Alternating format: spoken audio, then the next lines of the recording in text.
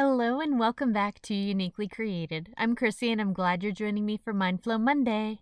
So this week my oldest had a bug bite on his back, which he treated with a glue stick. Yep, Elmer's to the rescue. Now I stared at him like he had two heads while he proceeded to glue himself, while he explained to me that he had read about it in his life hack book. And if the book said it, obviously it must be true.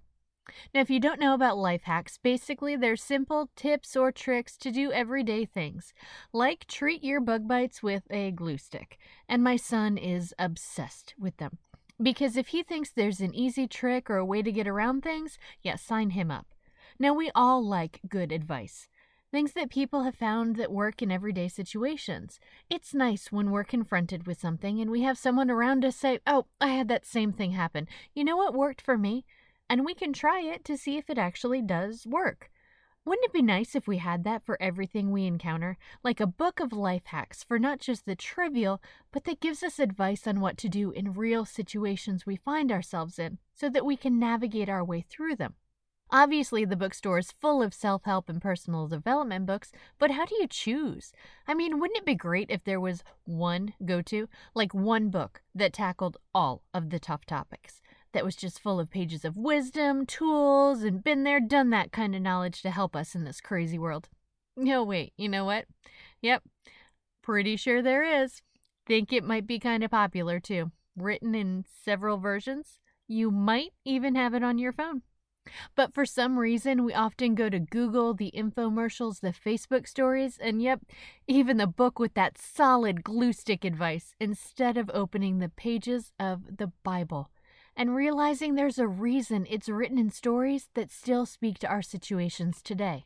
One of the most powerful things about the Bible is it contains the stories of everyday people.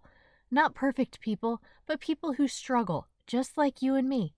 And they often find themselves in precarious situations, and we see how they come through. The biggest life hack you'll see in all these stories? It's to lean on God. Now, we're probably not going to find ourselves thrown into the lion's den like Daniel or slaying a giant like David, but we'll find the themes that are in the Bible are things we all experience: fear, rejection, uncertainty, feeling inadequate. And we can use these stories to learn how to navigate these topics with God leading the way. In fact, many Bibles even have a glossary in them with verses for what to do when you feel angry, when you face money issues, when you need to seek guidance, etc. It's like a whole section of life hacks right at your fingertips. So why do people look for other answers? Well, we see from the Bible that sometimes we have to walk through mess. Look at the story of Hagar, for example. As she fled from her situation, God found her and sent his angel to speak to her. The angel let Hagar know how God would bless her and her son would be blessed. He told her of her legacy, but told her she must return to the situation she had fled from. Good is coming, but there are still trials, and running away wouldn't fix them. Look at David. There are so many amazing stories about David in the Bible. And then there's that one, oops, where he fell in love with a married woman, slept with her, got her pregnant, tried to get her husband to lay with her, hoping he would assume it was his kid, and when that didn't work, pretty much arranged his death. Oops. This story is full of so many life lessons about guarding your heart, the dangers of temptation, and the redemption of God. And it also shows a lot of walking through mess. And these are just two. Every day you read the Bible, you just need to ask God to reveal something to you. So why do we often go to the life hacks book instead?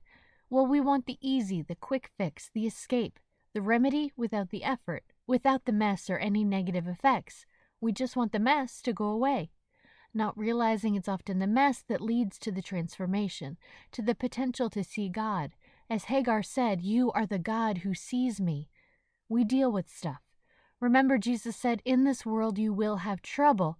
But remember the second part of that verse, "But take heart, I have overcome the world." We can try all the life hacks we want, or we can face the life facts. That we can try to go around the problems, or we can try to deal with them. And realize that often the only way to handle an issue is to work through it. But when we look at the stories of the Bible, we realize we never face it alone. God is always with us.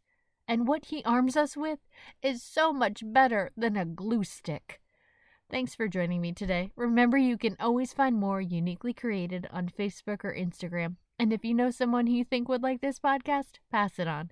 Have a great week, and I'll talk to you soon.